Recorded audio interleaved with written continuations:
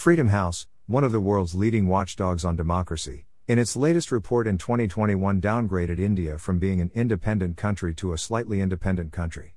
BJP leader Rakesh Sinha termed it as anti-India agenda. Freedom House is an independent non-governmental organization that conducts research on democracy, but it is also funded by the US government. The report says that under the Bharatiya Janata Party, the world's largest democracy is now moving towards dictatorship.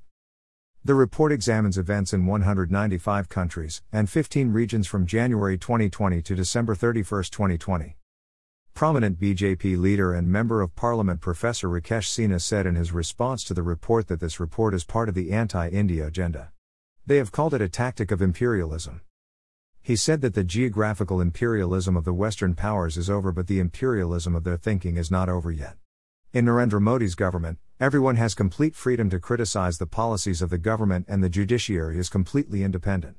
He said that in India, the media is free and that hundreds of TV channels in the country discuss freely on every subject every day. The Freedom House report cites violence against Muslim citizens, intimidation of journalists and judicial intervention.